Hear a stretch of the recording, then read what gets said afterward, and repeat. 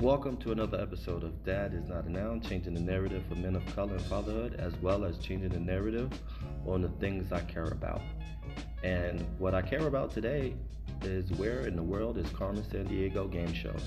Thank you, Defund TV, for sharing your content. Today is all about the greatest children's game show of all time. Where in the world is Carmen Sandiego?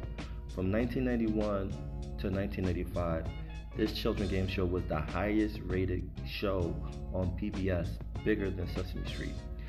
This show was filled with good music, high energy, and it taught me geography. Before I get into the episode, I want to give a thank you to J1 Studio for sponsoring this episode of Dad is Not a Noun. J1 Studio is a black-owned company that makes comics, manga, novels, music, games, and events. For more information, go to www.j1studios.com. And now, the founder and CEO of J1 Studios has something special to say, so take it away, Jason.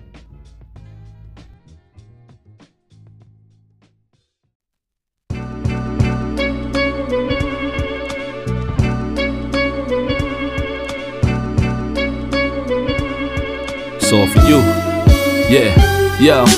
There whenever it matters, and even more when you feel like it doesn't. Protect you so you never feel like you wasn't. Know I'm right alongside you, either that or I'm behind you, but always got you. End of discussion, nothing means more. First one to offer is shoulders for what you reach for.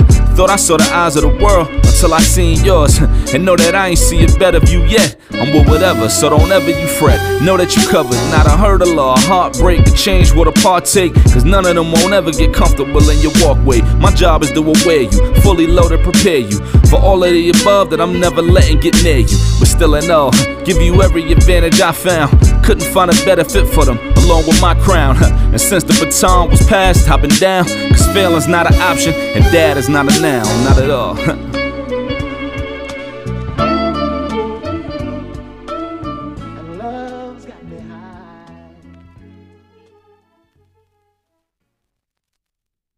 Hey everybody, it's your boy Jay Rich. You know me, Spider-Man, all day, every day. Check it out. I'm making another game. Alright, so we know about my other game, VT Heroes, right? Deck building, fighting card game, 1v1, all that dope action. I wanted to change the genre up and see if I could do something else.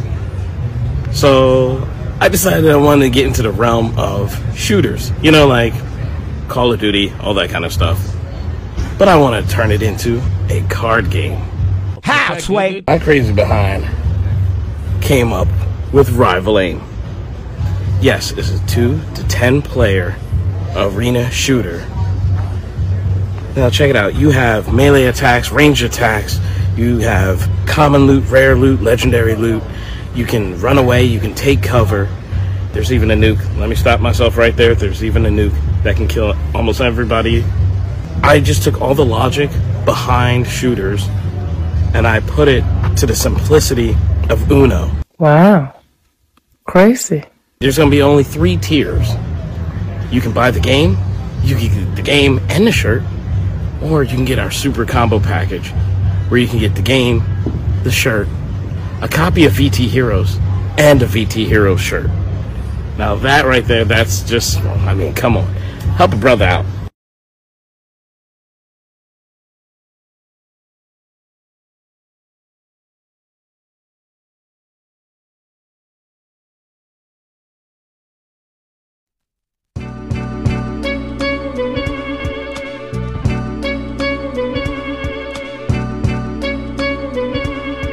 It's all for you, yeah, yo.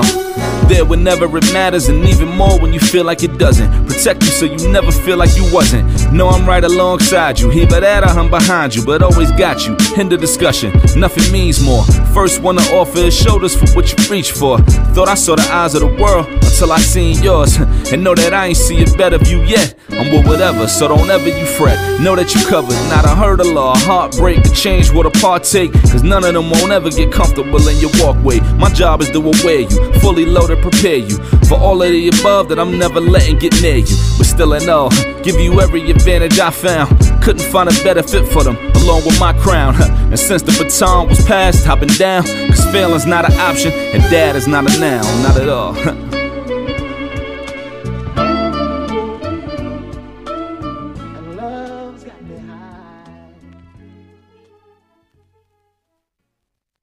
Defunct TV is made possible by the Defunctland Store. Go to defunctland.com/store and use the code DefunctTV to get 15% off your order. This program was also made possible by viewers like you. Thank you.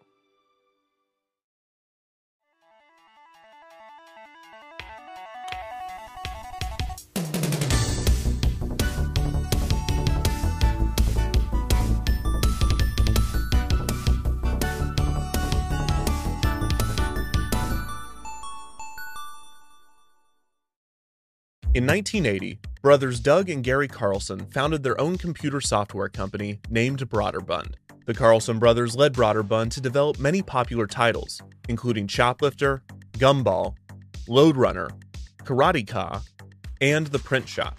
By 1983, Broderbund supported a staff of over 40 people and sold millions of dollars worth of software annually.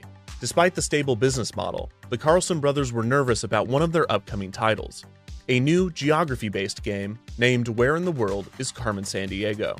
Lacking the confidence for a standalone release, the brothers opted to release the game alongside a World Almanac. Despite the hesitation, Where in the World is Carmen Sandiego was a smash hit, immediately becoming the company's most popular title. While computer enthusiasts were impressed by the game's 4-color graphics and innovative menu system, casual gamers were captivated by the globe-trotting, cat-and-mouse gameplay and mix of trivia and humor. The game saw players pursuing the notorious thief Carmen Sandiego and her gang of crooks throughout various countries and landmarks. Parents and teachers saw its value as a teaching tool, and the software was purchased for computer labs throughout the United States. By 1989, Carmen Sandiego was a budding franchise with the original game spawning 4 sequels. Where in the USA is Carmen Sandiego, Where in Europe is Carmen Sandiego, Where in Time is Carmen Sandiego, and Where in North Dakota is Carmen Sandiego. The Carmen Sandiego franchise was soon a significant portion of Broderbund's $45 million in annual sales. The company had created an iconic character, and it was not long until they looked into ways to expand the brand. Broderbund considered taking Carmen Sandiego from the computer screen to the television screen. One potential partner was Walt Disney Television. Producers from Disney had considered creating a Carmen Sandiego show for Disney Channel. This would not come to fruition, and Broderbund continued their search. Around this time, the company would receive a valuable piece of advice from a producer named Howard Blumenthal. Blumenthal had worked on shows for MTV and Nickelodeon, and when Broderbund asked him to consult on the development of a Carmen Sandiego series, he suggested an interesting strategy. Blumenthal did not believe that licensing the show was where the money was. Rather, the value of the television venture was national promotion of the Carmen Sandiego software. Blumenthal recommended that Broderbund sell the television rights to Carmen Sandiego to a public broadcasting service station, entrusting PBS to create a successful program and deliver it to their large audience. The price that Blumenthal advised Broderbund to sell the rights for? $1.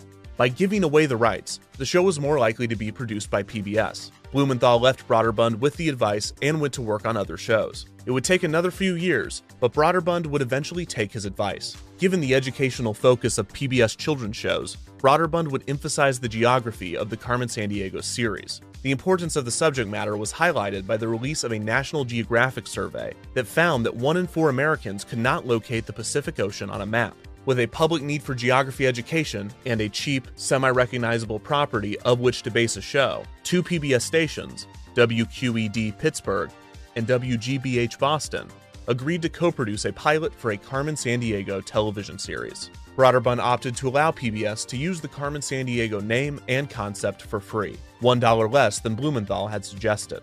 Broderbund would again reach out to Blumenthal for his help on the series, and he would join the project as a producer. PBS ordered 65 episodes of the show, with a total budget of around $3.5 million. The Carmen Sandiego name, character, and subject matter would not be the only elements taken from the computer software. The game aspect would be adapted as well, with the PBS show utilizing a game show format with adolescent contestants. The show's pilot episodes were shot at WQED's studios in Pittsburgh. It was immediately clear to the team that the show needed work. In the original pilots, the geography aspect of the game was educational, but it lacked the energy necessary to attract children. Blumenthal knew that the children of the early 1990s responded to quick, colorful content, like the shows found on MTV and Nickelodeon. After the lackluster pilot episodes, Blumenthal knew that he needed to inject more energy into the production, and in order to do this, he went straight to the source. Blumenthal personally interviewed over 900 kids to acquire a sense of what they would like to see in a show. The kids told him exactly what they wanted: adventure, silly characters, comedy, cool prizes, animation, and music. These elements were the exact energy the show was lacking. In order to craft these into a cohesive show, Blumenthal liked the idea of a 40s noir parody, integrating the genre throughout the first script for the game show. The format would feature 3 young contestants who would be classified as rookie detectives, assigned to hunt down Carmen Sandiego and her gang. They would report to the chief, the head of Acme CrimeNet, as well as the host, Acme's special agent in charge of training new recruits. With the new roles to fill, the crew began casting for the series, and the production was moved from Pittsburgh to New York. The show would find a new home at Chelsea Studios, where it would have plenty of room for a new, elaborate, interconnected set that featured CrimeNet headquarters, the chief's office, a city street, various international terminals, a giant floor map, and a studio audience of 200 kids. Greg Lee, a children's game show veteran that had worked as a contestant coordinator on Nickelodeon's Double Dare and as a co-host on Total Panic, was cast as the show's host. For the role of Chief, Blumenthal fought to cast film and theater actress Lynn Thigpen, as he had imagined her for the role when he conceived it. However, Thigpen repeatedly turned down the opportunity due to the show's intense production schedule, as the production planned on shooting the show's 65 episodes in just 3 months. Blumenthal auditioned hundreds of actors for the role of Chief, but it was clear to both him and Greg Lee that Thigpen was the best person for the job. The two met with the actress over brunch and were able to convince her that she was perfect for the part. Thigpen agreed to play Chief in the game show. The show was coming together quickly, but Blumenthal was still needing to integrate music into the show. He researched different musical styles, and he specifically wanted to integrate rap music into the program. It was during this investigation that Blumenthal would watch a laserdisc of Spike Lee and Company do it a cappella with his family. The PBS documentary, directed by Spike Lee, was focused on a cappella music, and it featured a small band of singers named Rockapella singing an original song, Zombie Jamboree. One female zombie, she wouldn't behave. See how she's dancing out of the grave. Blumenthal's wife suggested that he should use Rockapella's music for the Carmen Sandiego show, and he took her suggestion. It was a zombie jamboree, took place in the New York cemetery. Rockapella's music would become an integral part of the show's energy. The singers, Sean Altman, Scott Leonard, Elliot Kerman, and Barry Carl, also pulled double duty as supporting cast to Greg in many sketches. The only active volcano on mainland Europe today, 2,000 years ago. It swamped Pompeii. Now that's a clue, ladies and gentlemen. Rockapella. PBS assigned a portion of the show's budget for animated segments, so Blumenthal decided to represent Carmen and her crew of criminals as 2D animations created on a Macintosh computer. This approach was groundbreaking for the time, and logistically challenging since there was no easy way to digitize the drawings. The workaround was sending the drawings through a fax machine and then converting them for use on the computer. The often crude drawings of Carmen and her gang, the group referred to as Vile, were weird, wacky, and a large source of the show's humor. Criminal mastermind Carmen Sandiego retained her appearance from the computer game, with her trademark trench coat and fedora. Many original criminals were created for the show, including the Contessa, Patty Larceny, Robo Crook, Top Grunge, Vic the Slick, Eartha Brute, and the Double Trouble twins. Each episode would feature a different crook, and the Acme CrimeNet recruits pursued Carmen Sandiego in the finale of each show. The digitally animated scenes also served to retain the feel of the computer games. The final piece of the casting puzzle was the contestants. For every episode, 3 gumshoes joined Acme CrimeNet as new recruits. Blumenthal and the producers sought out kids between the ages of 9 and 14 who could handle the pressures of a television game show. They also made sure that the children had a strong knowledge of geography, having them take a written exam before being selected. Every episode began with the chief shouting over the rowdy child audience, All these people want to know, where in the world is Carmen Sandiego? Carmen Sandiego.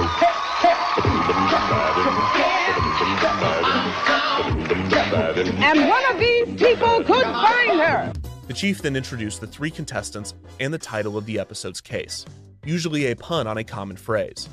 Once in the Acme offices, Greg entered, and after a very brief introduction, began the game. The chief communicated with contestants primarily via a television that Greg would tune. Cases for each episode involved different members of Carmen's gang stealing important cultural works and landmarks. In the first season, this included the Mona Lisa, the Great Wall of China, the Leaning Tower of Pisa, and even Abraham Lincoln's nose from Mount Rushmore. The chief showed footage that revealed the crook's history and the item that was stolen, before ordering the gumshoes to recover the stolen item, arrest the criminal, and find Carmen Sandiego. Here's your mission. Put Patty in the paddy wagon, free the Declaration of Independence, and then capture Carmen Sandiego. Greg. Greg then explained the rules of the round, and the chief returned briefly to provide a clue. Crispus Attucks was killed there in an infamous massacre, a black man who was the first victim of the Revolutionary War. Now, this could be a tough search, especially along the small, winding streets of Freedom Trail, but Gumshoes, I know you can do it. Greg. Thanks, Chief. Okay, Gumshoes, name the city. The 3 contestants were asked to answer a multiple-choice, map-based question, and were awarded or deducted points based on their answers. Points on the show were referred to as crime bucks. The questions in the first round were sandwiched between player bios. And why do you like fishing so much? I can eat them. Oh, you like to eat fish? Okay, good. Short sketches. Oh, my. Oh, my. That was great. You're good. Thank you. Yeah. Hey, you should see my Hamlet. I'd love to see. Songs. So hop a plane to these islands off the Scotland coast. Tell them Nana Rap sent you. That's no boost. You got the Nana. Nana. And guest agents. I don't have much time, so listen carefully. Brush up on your German. Most of these segments led into the next question. Halfway through the match, a frustrated chief would call Greg into her office, upset that he and the recruits had yet to capture the crook or Sandiego. To motivate the detectives, she offered a free trip to anywhere in the contiguous United States, which was the show's grand prize. Find Carmen, and I will send you anywhere in the whole country. Chief, we can't do that. Why not? Anywhere in the lower 48 states. Hey! Hey, it's still a heck of a deal. Heck of a deal! Once back at the Acme office, Greg played a recording of a tapped phone call between Carmen and the crook of the day. The call would contain clues to the crook's next destination, and the trio of detectives would determine where to travel to next. Head for a South American country with 2 capital cities. Take the towers to the legal capital. Good thinking, Carmen. Acme won't figure us for anything legal. The final question of the first round displayed a map with 3 locations. Before revealing the question, the contestants could wager between 0 and 50 crime bucks that they could answer the question correctly when asked. So take a look at this map and think about it.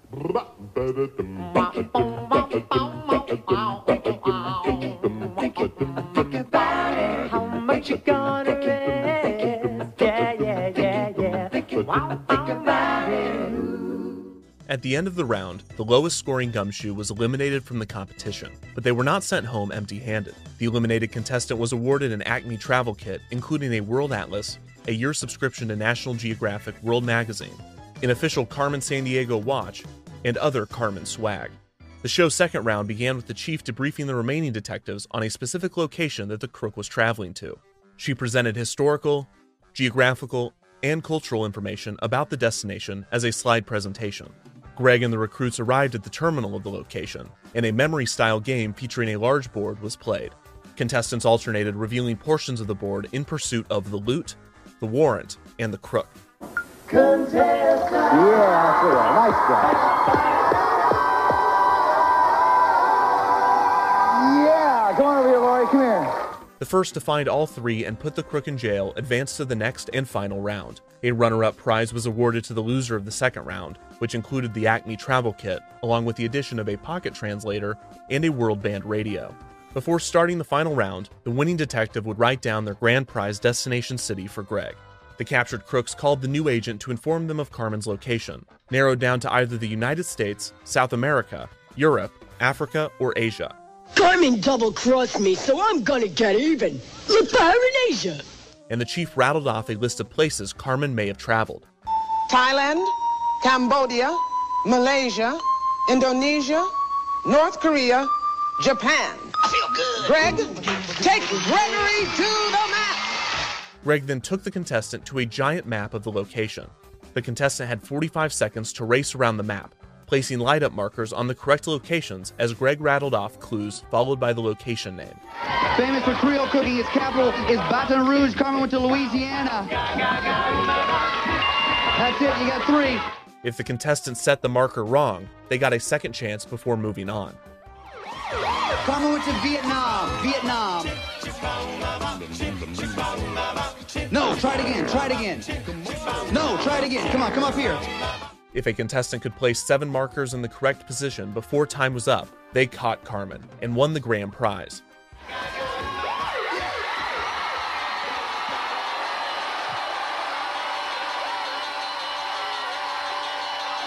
The prize location chosen by the contestants was only revealed when they won the game. Arizona! And kids who didn't capture Carmen parted with a CD player and CDs from around the world, including the a cappella soundtrack to the show.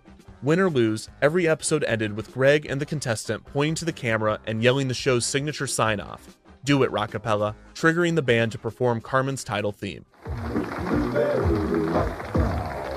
Around the world, from Virginia to Carolina, tell me where in the world is Carmen Sandiego.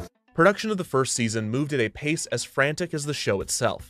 The entire 65-episode season would be shot in just 6 weeks, taping 3 to 4 episodes every workday. Being a PBS show, Where in the World is Carmen Sandiego aired without commercial interruptions, resulting in 27-minute episodes. For the first season, the cast and crew performed the episodes as if they were live. The exception was the Chief, whose interactions were limited to clue giving and skits with Greg. Lynn Thigpen pre-recorded the Chief segments for each episode, and the videos were intercut and shown on monitors to the contestants throughout the show. The game itself evolved over the first season, changing point values and dropping the 3 clues for each location in the final game. Rockapella frequently had to create impromptu songs and parodies mere minutes before the taping of segments. She's left a trail that's long and true. Just look at all that doggy do. Say, whoa, pretty Patty. Yeah, Rockapella, ladies and gentlemen. Come on, let's get... Viewers could hear the group's distinctive voice throughout the show, including in the narration for Round 2's memory board. Elliot Bay. Elliot Bay. Nessie. Go ahead. Boredom. Arboretum. The Warren. One more. Fisherman's Wharf. Fisherman's Wharf. The Yeah, there it is. That's great. Okay. The season wrapped on schedule in May of 1991, and PBS was pleased with the product. Where in the World is Carmen Sandiego premiered on the afternoon of September 30th, 1991, on PBS stations throughout the United States.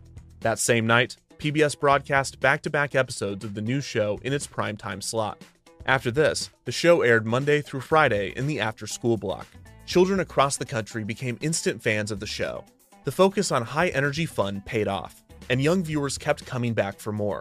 The show also drew a diverse audience, and the show itself was focused on diversity, both in its contestants and in its geography.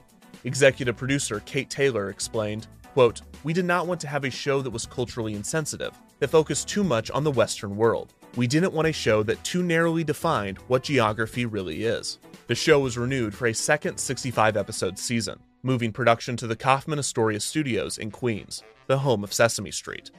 This was not the only change made between seasons. In the early 1990s, massive geopolitical changes were happening throughout the world, and many maps and clues used during the first season were already out of date. Episodes after Season 1 included the disclaimer, All geographic information was accurate as of the date this program was recorded.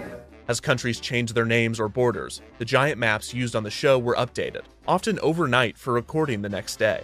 The second season also expanded the grand prize to allow children to travel to anywhere in North America, rather than just the contiguous United States. Blumenthal would also push for more silliness for the second season, encouraging the staff to watch shows like Animaniacs and Rocky and Bullwinkle for inspiration. Greg Lee also joined the writing staff, in addition to his hosting duties. And the series built a world of recurring characters and gags, frequently played by a Rockapella member in some form. The show expanded Carmen's gang of crooks in Season 2 to include the space alien, Nimoy, and the superhero character, Wonder Rat. Season 2's first episode was the series' only double episode, where the contestants were paired with celebrity teammates Mayim Bialik, Tatiana Ali, and Jeremy Miller. Celebrities also supported the series throughout its run by pre-recording clips as special agents of Acme presenting clues to the players. Rhea Perlman, Sally Jesse Raphael, Walter Cronkite, Penn and Teller, Zapp and Turbo, X the Owl, and Henrietta Pussycat, as performed by Mr. Rogers, and many more helped deliver clues on the show. Hello? Greg, Senator Joe Biden here. Oh, hey, Senator. I just want to let you know that I propose a congressional resolution naming you the best detective of the year. In one case, Greg Lee's mother provided the information to surprise her son. Greg, Oh you've got to do something. This alien came to town, and now we can't stop doing the tango. This is corn country, son, and farm folks have to get up early. Just because Fred Astaire was born in this state doesn't mean we all like dancing. Get here quick, Greg. Our feet can't hold out much longer. Can we please have a nice round of applause for the finest informant ever on this show? The second season also introduced a new game element called The Chase, where contestants answered a quick progression of questions leading to the crook's predicted destination. In some cases, the chase was preceded by an actual chase throughout the sets and audience before the questions were asked.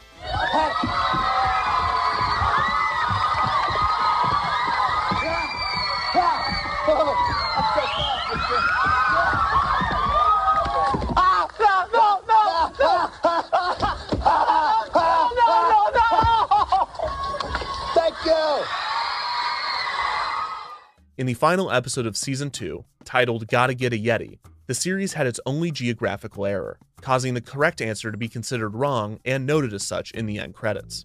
The contestant, who had been eliminated in the first round, was invited to come back in Season 3, where he won the game and caught Carmen Sandiego in Asia. How do you feel? And you should feel good. You came back the second time. You did it. A few moments ago, you wrote down where you'd like to go. If you caught Carmen Sandiego, you did it. So that means you and a parent are going to... Let's get Florida. Yeah, Season 2 of the show increased its audience size by 16%. By the end of 1992, the show was broadcasting on 92% of the 331 PBS transmitters in the United States. Approximately 5.4 million viewers watched at least once per week. The show won a Peabody Award as well as a Daytime Emmy for art direction and set design. Broderbund continued its success with its line of Carmen Sandiego software, releasing a deluxe version of the original game, along with officially licensed board games. Another Carmen Sandiego series was developed, this time an animated serial produced by DIC Animation called Where on Earth is Carmen Sandiego? This Saturday morning cartoon premiered on Fox's Fox Kids Network block in 1994.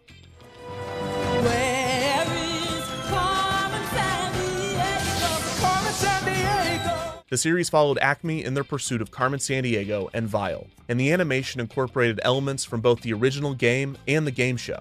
The series would last for 4 seasons, for a total of 40 episodes, with the final episode premiering in 1999. Where in the World is Carmen Sandiego was renewed for a 3rd season on PBS. PBS created a new prize program for Season 3 to reward the viewers at home. The chief instructed kids to write down the loot and location of each episode on a postcard. After listing 4 episodes of info, the kids mailed in their postcard to Acme CrimeNet. If correct, they entered into a drawing, and 5 kids each day won a Where in the World is Carmen Sandiego t-shirt. International versions of the show were also developed for broadcast, mimicking the show style and friendly Chief and Greg relationship. Phil. Thanks, Chief. We'll do it. Seeing the Chief like that has just made me feel like I'm going through torture. Season 3 of Carmen Sandiego would also consist of 64 episodes, and it would air from September to December 1993. The show would be renewed for a 4th and 5th season of 50 episodes each, airing in 1994 and 1995 respectively. These seasons brought more recurring characters, including Vile criminal Sarah Nade, and many alter egos for Greg Lee, including Acme Man, Greg's retired detective father, Gus Lee, and Phil the Barber. Huh? How about this? I call it my Marlin Brando, huh? Well, it looks good, but it smells a little fishy. In the last taped episode of Season 5, Phil the Barber surprised the audience and Rockapella by cutting off Sean Altman's signature braided hair at the end of the show. Where in the World is Carmen Sandiego was a great success for PBS and the team that made it. But after 5 seasons, some believed it would be easier to secure funding for a new show rather than an existing one. Thus, Where in the World is Carmen Sandiego's final episode aired on December 22, 1995. But a spin-off game show, Where in Time is Carmen Sandiego, would air starting in October, less than a year later. Bring back the loot to its rightful place in time. Tell me where in time is Carmen Sandiego. Stop her crime and solve this mystery. Lynn Thigpen reprised her role as Chief in the new series, but Greg Lee was replaced by Kevin Shinnick as the host of the new show. Where in Time was retooled significantly from the original game show, instead taking place in a science fiction setting and focusing on world history rather than geography. Also, the vile characters were portrayed by actors instead of represented by animation. Last, everyone thinks vile is evil, which it is, but we need a new image. We need pizzazz. The new show's animation budget was instead spent on computer-generated 3D effects. Rockapella was no longer featured, and a new theme song was created for the show, performed by the show's new musical troupe, the Engine Crew. We're on the case and we're chasing her through history. Chrono Skimmer, engine's hot, our brave squadron leader will help us defeat her and bring back the loot to its rightful place in time. Tell me where in time is Carmen Sandiego. Stop her crime and solve this mystery. These are just a few of the many differences between the two shows. It's 1991. How many dollars are spent on advertising in the U.S.? 37 billion or 37 trillion? 37 billion. Yes, Gloria! You've energized the capture crystal. Now take it, Gloria, and run and place it in the Chronolock chamber to capture Carmen Sandiego!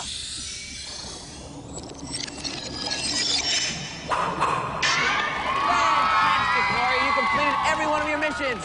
Where in Time is Carmen Sandiego would last for 2 seasons, for a total of 115 episodes.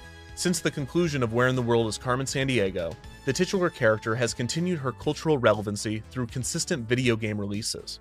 Carmen Sandiego was also given a 4th television series on Netflix, which premiered in 2019 and ran for 4 seasons. This animated show incorporated elements from the original 90s animation, the computer games, and of course, the hit PBS game show. Yeah!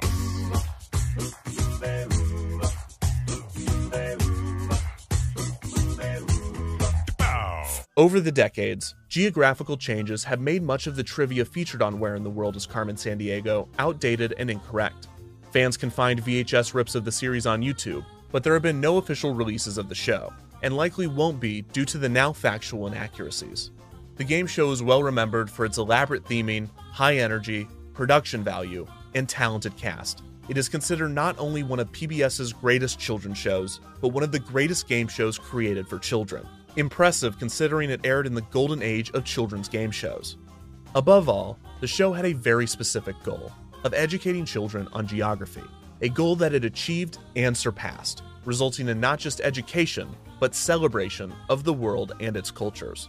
All of this wrapped inside a humorous, non-stop detective adventure. It is no wonder that the show was a hit, and it is obvious why millions of gumshoes tuned in every day to find out where in the world is Carmen Sandiego. Where in the world is Carmen Sandiego? Where in the world is Carmen Sandiego? All geographic information was accurate as of the date this program was recorded.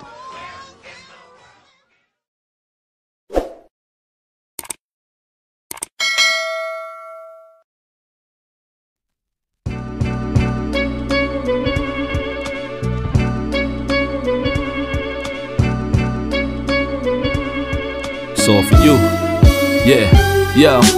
There whenever it matters, and even more when you feel like it doesn't. Protect you so you never feel like you wasn't. Know I'm right alongside you, here but that I'm behind you, but always got you. End of discussion, nothing means more. First one to offer is shoulders for what you reach for. Thought I saw the eyes of the world until I seen yours. And know that I ain't see a better view yet. I'm with whatever, so don't ever you fret. Know that you covered, not a hurdle or a heartbreak. A change what a partake, cause none of them won't ever get comfortable in your walkway. My job is to aware you, fully loaded, prepare you for all of the above that I'm never letting get near you. But still in all, give you every advantage I found. Couldn't find a better fit for them, along with my crown. And since the baton was passed, I've been down, cause failing's not an option, and dad is not a noun, not at all. My message to any dad, man, first off, know that, yeah, it is a hard job, but it's the greatest job in the world. I wouldn't trade it for anything. I wouldn't change anything about it. Everything you're doing from here on out, if it didn't have purpose before, now it has purpose. It's the most important thing you'll ever do. Just be a dad.